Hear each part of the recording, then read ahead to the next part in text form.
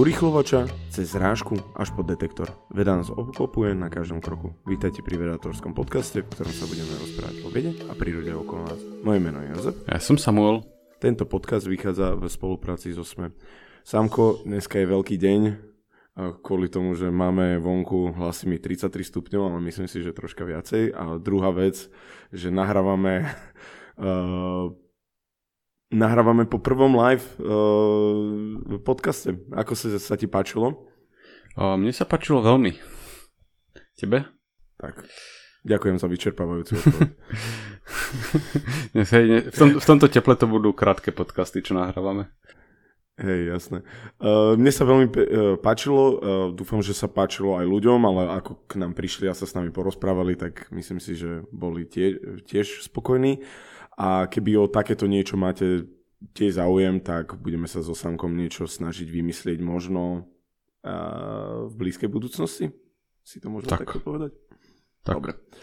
A aby sme sa vrhli do toho, čo naozaj, prečo sme tu.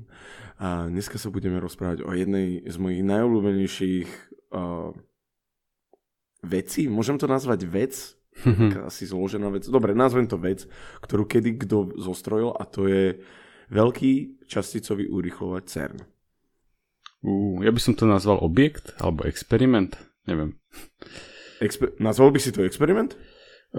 Asi by to nebolo úplne správne, lebo on má potom rôzne podexperimenty. Lebo toto, že aj ja, kebyže ho nezapnú, že či je to stále experiment, ale... No, ťažko sa to nazýva, ale ja by som... Ak tento podcast vychádza...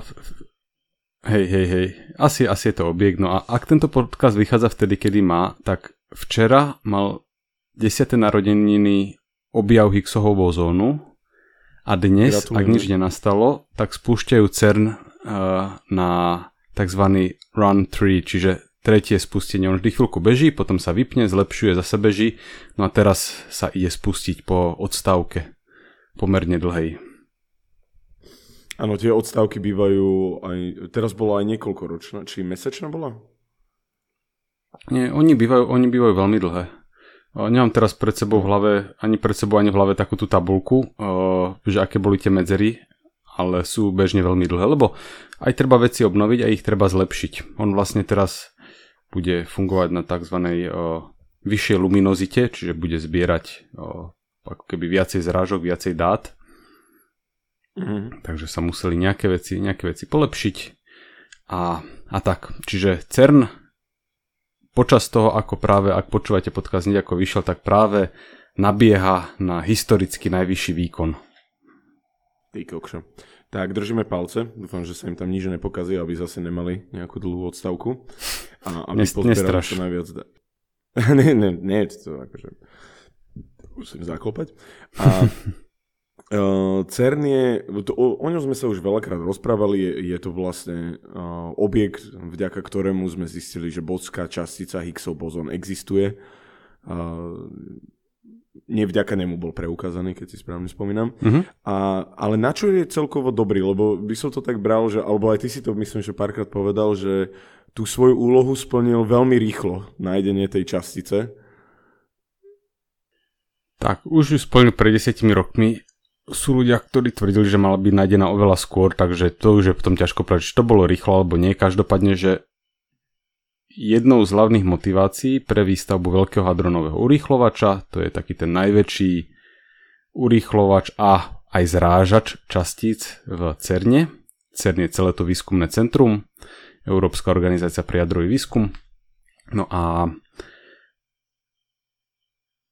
Higgsa našli pred 10 rokmi, ako bolo povedané. Náznaky boli už skôr, ale pred 10 rokmi to prekročilo takú tú hranicu, že už môžeme povedať, že tento objav je zafixovaný. A potom bežal ďalej, spresňoval rôzne veci a jeho hlavnou úlohou je teda, že rozbiehať častice, to znamená dodávať im energiu, lebo platí S rovná mc na druh a keď chceš vytvoriť nové častice, tak do zrážky musíš natlačiť veľa energie. A vtedy tam občas vznikajú nové zaujímavé častice, ktoré môžeš skúmať, väčšinou len nepriamo, lebo sa hneď rozpadnú na niečo ďalšie. Ale teda hlavnou úlohou urýchlovačov častíc, špeciálne teda veľkého urýchlovača hadronového, je tlačiť energiu do častíc, ktoré následne nechá zraziť a pozerá sa, čo z toho lieta von, čím vlastne slúži ako taký mikroskop do subatomárneho sveta. Tak, môže byť taká definícia? Áno, perfektná definícia. Takto vlastne sa pozeráme do toho subatomárneho sveta. Ty si nazval, že ste robili taký, alebo ty si to myslím, že písal na vedator.space o ešte väčšom urychlovači. A tam si nazval, že on vlastne neskúma, ty si nazval, že častice, subatomárne častice a pseudočastice, tak myslím, či... Áno, že toto je podľa mňa taký obrovský neduch niektorých stránok popularizujúcich vedu. My sa tomu snažíme vyhýbať, že v rámci Vedatora, ale že nie všetko, čo sa označuje ako častica, je v skutočnosti fundamentálna alebo elementárna častica. Že sú veci, ktoré napríklad voláme, že pseudočastice, čo znamená, že kopa atómov napríklad, ktoré sa dokopy správajú ako jedna častica. Čiže napríklad v istom slova zmysle je nejaká forma vlny pseudočastica, alebo je to nejaký kolektívny prejav viacerých atómov. Občas sa objaví nejaká pseudočastica a píše sa o tom tak, že to v ľuďoch vzbudí dojem, že sme objavili novú časticu. Ale reálne to nie je tá nová častica, to je skôr, že sa správajú viaceré častice ako častice. Áno, presne. Potom sú také, že tzv. Kompozitné častice, to znamená, tu názov celkom napoveda, že oni sú poskladané z viacerých. Napríklad protón je poskladaný z 3 kvarkov. A občas objavíme nové zmesy kvarkov, neviem, nejaký tetrakvark alebo čo, ktoré sú nové častice, ale znova nie sú fundamentálne. Znamená to, že tie fundamentálne logokocky sú poskladané takým spôsobom, aký sme ešte nevideli. Aj o tomto sa občas píše, že objavili sme novú časticu, ale nie je to tá skutočne zaujímavá. A tých naozaj fundamentálnych elementárnych častíc je pramálo. A práve teda CERN objavil Higgsa ako posledný dielik tejto relatívne malej sady základných stavebných dielikov. A to teda, že sa píše o tých pseudočasticiach alebo o tých kompozitných časticiach ako nových objavených časticiach, potom trošku riedi famóznosť toho, že sa objaví nová elementárna častica. No a teda správne si povedal, že CERN objavil Higgsa pred 10 rokmi a dúfalo sa, a stále sa dúfa, že objaví niečo ďalšie, že objaví novú elementárnu časticu, lebo toto by bolo oknom do novej fyziky. Že nie objaviť nový spôsob, ako sa môže spojiť x kvarkov dokopy na nejaký pramalý zlomok sekundy, ale naozaj, že objaviť novú časticu, ktorá by robila niečo iné. Napríklad bola supersymetrický partnerom nejakej známej častice, alebo v niečom by sa správala inač.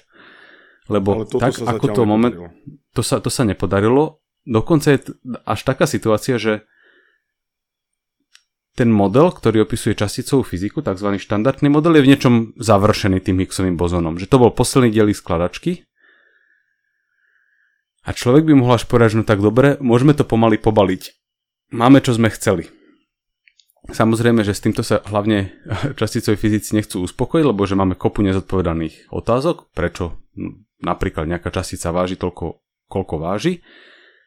Ale je otázka, že či vlastne máme postaviť ešte väčší časticový urýchlovač, ktorý ak CERN alebo ak LHC nič nenájde, tak ten ešte väčší urýchlovač by ho našiel a on má dokonca aj meno, podľa mňa veľmi zlé, ale teda zatiaľ sa o ňom rozpráva ako FCC, čo je Future Circular Collider, čiže kruhový urýchlovač budúcnosti. Čiže ako keď nazveš niečo, že starý most a nový most a potom sa ti to strašne začne pliesť, lebo chvíľku je starý most najnovší a nový most najstarší a podobne. Pozdravujeme Bratislavu. A nová Cvernovka v Bratislave už je vlastne staršia, lebo tá stará už je vynovená, tak toto je tiež, že v budúcnosti to už bude vlastne... Nová Cvernovka vlastne nie je Cvernovka a tak... Hej, takže nabehol CERN na túto vlnu dávania zavádzajúcich názvov pre veci, ale teda plánuje sa urobiť ešte väčší časticový urýchlovač, ktorý by mal teda 100 km tunel. LHC má 27 km. Čím máš väčší tunel, tým viacej energie môžeš natlačiť do častíc, lebo bojuješ s tým, že potrebuješ ohýbať ich dráhu pomocou magnetov a máme nejaký limit, aké silné magnety sme schopní urobiť. Takže ak nevieš robiť moc ostrú zákrutu, tak tvoje kolečko musí byť obrovské. A teda, že ďalší krok by mal byť, že ten 100 km urýchlovač, ktorý... To nám pomôže vlastne dodávať tým časticiam rýchlosť? Áno, že ono to funguje tak, že máš jedné miesto, kde takou tenisovou raketou v odzovkách elektromagnetickými polami urýchľuješ častice, oni urobia kolečko a potom ich urýchliš znova. A teda len na jednom mieste sa urýchľujú, alebo v princípe na viacerých, ale celý ten vtip spočíva v tom, že oni chodia do kolečka, takže furt využívaš to isté zariadenie na urýchľovanie. A otázka je, že aké veľké kolečko musia robiť, aby sa vrátili znova na miesto, kde budú urýchľované. No a tu je teda tendencia robiť čo najväčšie tunely, lebo sme potom limitovaní, že aké ostré zákruty dokážeme častice prinútiť robiť. Ty urýchliš elektrón prakticky na rýchlo svetla a aj keď zoberieš najsilnejšie magnety, aké dokážeme vyrobiť nejaké pomocou veľmi nízkych teplôt, tak on nedokáže robiť veľmi prudké kolečko a pri tej rýchlosti, prakticky rýchlosti svetla to znamená, že musíš robiť tunel, ktorý má 100 km, aby sa ti tie častice vrátili tam, kam chceš, aby nezačali narážať do tunela. Takže toto sa má urobiť, čo by umožnilo vyhnať energiu zase vyššie, ako dosahuje súčasný veľký hadronový urýchlovač. Väčšia energia znamená, že viacej budú nastavať tie zaujímavé zrážky, napríklad pri ktorých sa produkuje Higgsov bozón, čiže kým Higgsov bozón doteraz je také, že sem tam sa ho podarí vyrobiť v CERNe, tak ten veľký urýchlovač z budúcnosti, že on by mal byť tzv. Že továreň na Higgsov bozón.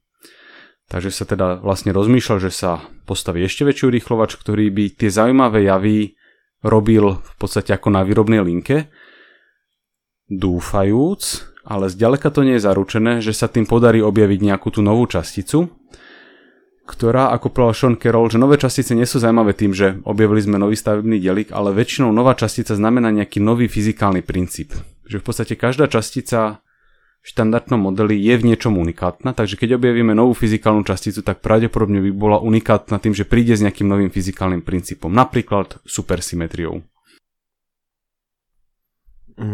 Lenže ešte väčší časticový urýchlovač, ako to radšej ja nazývam, než ten Future Circular Collider, tak ten ešte väčší časticový urýchlovač má stať veľa peňazí. Čo na jednej strane je málo v porovnaní s inými nákladmi, ktoré ľudstvo vynakladá na rôzne veci, napríklad na stavbu atómových ponoriek. Na druhú stranu je to veľký balík peňazí, ktorý niekto by mohol povedať, či sa nedá využiť napríklad na stavbu satelitov, teda nie satelitov teleskopov, ale v princípe aj satelitov. Takže potrebuješ presvedčiť rôzne vlády štátov, ktoré spolupracujú s CERNom, ktoré sú jeho súčasťou, že treba zaplatiť 10 až 20 miliard eur rádovo. A na to, aby si ich presvedčil, tak im musíš dať nejaký náznak toho, že čo tam vlastne chceš uvidieť. A v tomto je CERN v takej zapeklitej situácii, že LHCčko završilo ten štandardný model a potrebovali by sme vedieť, že čo je tá ďalšia vec, ktorá po ňom príde. Že keby sme objavili jednu supersymetrickú časticu, tak môžeš prísť nie že za kongresom, to môžu v Amerike, ale vieš, za rôznymi tými radami a vládami a povedať im, že aha, tu sme našli prvé zviera z veľkej zoologickej záhrady, keď nám dáte dosť peňazí, tak objavíme tie ďalšie. Áno. Čiže podľa mňa sa veľmi teraz bojuje o to, že aby LHCčko bude bežať zhruba do roku 2040 niečo, že keď už nenájde novú časticu, tak aby našiel niečo, na čo sa dá ukázať prstom a že aha, toto je indícia novej a zaujímavej fyziky. Takže aj preto tomu držíme palce, aby otvoril vlastne tieto brány presne pre tak. vedcov, aby mohli povedať a potom poukázať, že áno, budeme toto hľadať tým väčším. Tak. Teraz si hovoril, že LHCčko má 27 km. Tú svoju veľkosť. Ten ďalší, ten väčší, má on nejaké meno? Či zatiaľ sa on hovorí, že ako o väčšom o ňom? Či ako má veľkosť, alebo aké má meno? Nie, že či má nejaké špeciálne meno. Dobre, budem ho volať ten väčší, ktorý by sa mal postaviť ten 100 km. FCC je skrátka. FCC, OK. Tak FCC keď sa postaví, 100 km, akože z 27 km na 100 km nie je to až taký rozdiel. Bude tam taký rozdiel pri tých výsledkoch? Tam sú dve dôležité veci a len jednou z nich je energia. Druhou z nich je, že koľko tých častíc sa ti tam vlastne bude zrážať, koľko tých zaujímavých dát nazbieraš. Takže on ti môže prispieť aj v tomto, teda nielen v tom, že aké veľké budú tie energie, ale aj, že ako budú mať tzv. Luminozitu, teda že koľko sa tam toho bude diať. A neviem teraz z hlavy povedať, že aké veľké bude mať energie, ale aj, že niekoľkonásobný rozdiel, keby to iba bol, že neskočí to, že 10-násobne, ale dajme tomu, že dvojnásobne, no ale myslím si, že mal by mať zhruba tých 10 násobok, že 100 teraelektronvoltov, LHC má 14, takže neviem koľko je to, 6 krát viac, 6, niečo. Že už to je dosť veľký skok. Práve kvôli tomu, že tie vzácne veci sa zrazu stanú typickými. A môžeš zrazu... Pomôže aj toto navýšenie, nie až také veľké, že nie je to 10 000 násobne viacej energie, alebo tak stále to áno. pomôže pri hľadaní tých častíc. Tak. No dobre, takže... môže sa stať, že sme naozaj došli na koniec toho, akože nechcem byť v tomto skeptik, ale troška, lebo je to tam v tom pozadí, tak sa to musím opýtať. Nie, že sme došli na ten koniec, toto je všetko a proste malo by sa to zabaliť a lebo vieš, že keď sa postaví ten 100-kilometrový, tak čo sa, keď pôjde zase, ja neviem, 40 rokov, budeme používať 50, to je jedno, a nič nenájde a prídu zase, že no ale kebyže máme 200-kilometrový. My sme k tomuto mali včera diskusiu v Novej Cvernovke a bola tam aj výskumníčka priamo z CERNu, Miša Mlynáriková, ktorá keď dorobila svoju bakalárskú prácu, tak práve vtedy približne bol objavený Higgsov bozon. Tak som sa aj pýtal, že či vlastne to pre ňu nebolo sklamanie, že dopíše bakalárku a nájde sa tá posledná chýbajúca častica. A ona povedala, že práve naopak, lebo sa tým otvorili dvere do novej fyziky, že Higgsov bozon je v niečom unikátny a panuje celkové presvedčenie, že je veľa zaujímavej fyziky ešte neobjavenej, ale veľmi dobrú otázku kladieš, že či to je za rohom, alebo či tam nie je náhodou veľká medzera. Že na to, aby sme objavili ďalšiu časticu, tak nepotrebujeme 100, ale že 10 000 tevový urýchlovač. Aha. A toto je presne to, o čom bude treba presvedčiť tých ľudí, ktorí budú rozhodovať o tom, či na to sa odklepnú alebo neodklepnú peniaze, že tam nie je tá medzera. Že naozaj očakávame nové zaujímavé výsledky už s tým, čo je naplánované pre FCC. Ja si myslím, že by bolo v niečom prekvapivé, keby sa to nespravilo, lebo celkovo CERN nie len o priamo tých vedeckých výsledkoch, ktoré prináša, ale akože aj stimuluje ekonomiku tým, že dáva zákazky, vieš, na rôzne pokročilé technologické zariadenia, výrobu detektorov. Takže to nie je tak, že na CERN sa poslali miliardy eur, ktoré boli potom spálené, ale boli vlastne preinvestované v členských štátoch. Takže aj znova na tú 20 miliardovú investíciu sa asi nebudú ľudia pozerať tak, že to sa tam teraz spáli, ale vieš, ak to sa zaplatí stavebným firmám, výskumným firmám, ľuďom, špecialistom. Takže do tohto sa asi pôjde, ale je vlastne otázka, že či sa, dajme tomu, a ja som túto otázku tiež položil v tej diskusii, že či sa dá očakávať napríklad najbližších 10 rokov objav porovnateľný s Higgsovým bozónom a tí 4 odborníci, ktorí tam boli, tak vycítil som nich, že skôr nie. Že naozaj, že Higgs bol v niečom fenomenálny a ak sa nenájde nová elementárna častica, napríklad nejaká tá supersymetrická, tak si budeme musieť počkať na veľký progres v časticovej fyzike. Že je možné, že sa to tam zvrhne na takéto, nechcem povedať, že vyčkávanie, ale v niečom asi áno. Veď toto, že či to náhodou nie je taký... že skončili zlaté časy? Áno. Že proste, že taká predzvesť proste, že teraz to bude ťažké o niekoho presvedčiť o niečom a hlavne nejaké takéto. Ale budeme držať palce určite a Teda CERN čaká taká určite jasná budúcnosť, ale tých ďalších urýchlovačov vidíme. To si ináč krásne slovo na to použil, lebo oni teda vlastne pracujú na tom, že high luminosity, že vysoká luminozita, takže hej, je to jasná budúcnosť. Ale len som si medzi tým aj pohľadal taký ten kalendárik, že čo vlastne čaká, tak medzery boli teraz niektoré kratšie, niektoré dlhšie. Tam dokonca sa občas stane, že nebeží ten najväčší, ale beží nejaké menšie experimenty. A bude mať teraz do 2025 také obdobie vypínať, zapínať, ale potom čaká ho dlhá odstávka trojročná, približne 2026 až 2028. Potom sa zase pustí na pár rokov s takými krátkými prestávkami, ktoré sú mimochodom počas zimy, keď je drahá elektrina. Tak on sa na 3 mesiace vypne. A využívajú nočný prúd? Využívajú nezimný prúd, hej. A potom sa zase zapne, potom sa zase vypne. Takže bude čakať také premenlivé obdobie s tým, že je ešte ináč taký otáznik, ktorý visí vo vzduchu, že on keď sa vypne tých 2025, tak jemu vtedy končí zmluva na energiu, ktoré vieme, že šialene rastú poslednú dobu a oni sa zazmluvnili dosť dávno, takže on má 3-ročnú odstávku, počas ktorej sa bude musieť vymyslieť, že čo vlastne s energiou. Kto to bude platiť, že či sa proste bude viacej peňazí do ňoho sypať, čo nech sa páči na toto lákať ľudí, keď sme si povedali, že asi tam nepríde ďalší fenomenálny objav na úrovni Higgsa. No, tak to...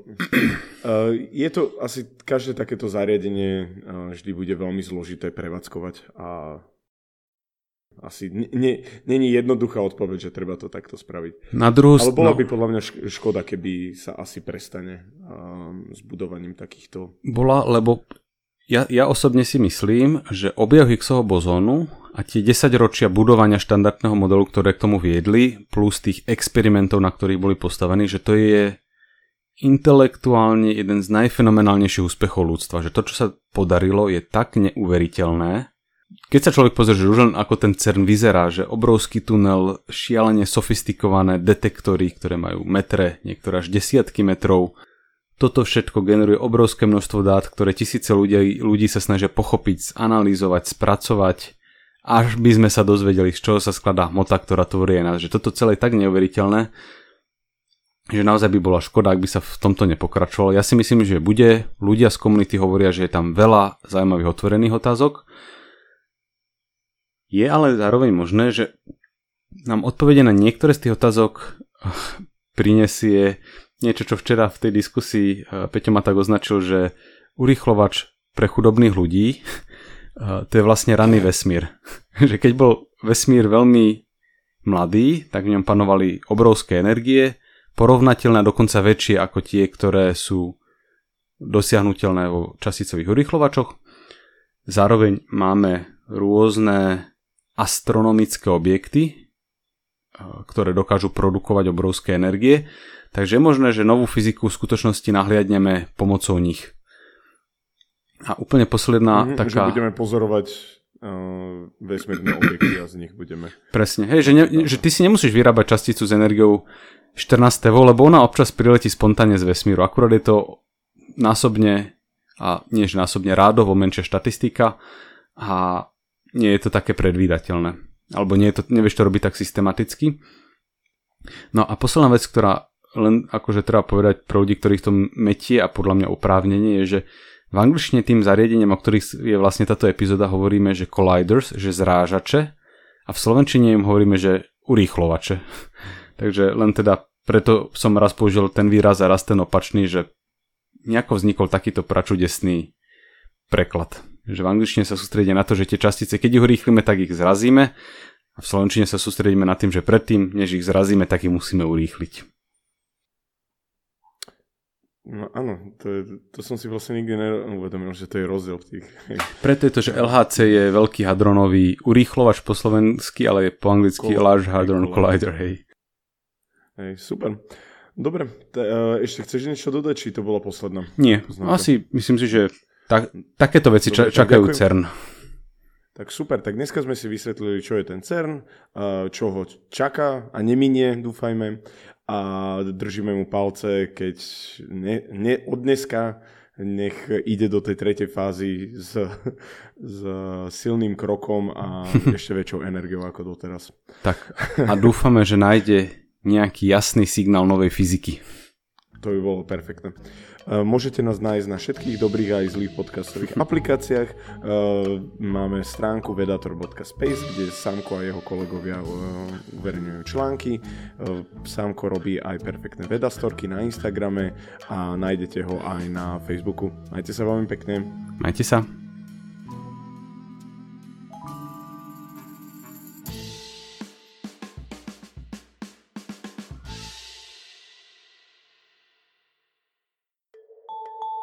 Veda nám ukazuje, že okolo seba vidíme len 4% vesmíru. Veda nám hovorí, ako sa zo šikovných primátov za milióny rokov stali moderní ľudia. Veda nám prináša vakcíny a lieky, uľahčuje život, naznačuje, ako bojovať s klimatickou zmenou. Ja som Tomáš Prokopčák a vedu milujem. Preto vám každý týždeň v spolupráci s našimi kolegami prinášame podcast Zoom, plný najnovších a najzaujímavejších vedeckých objavov. Zoom nájdete každú stredu na webe denníka SME alebo vo vašej podcastovej aplikácii.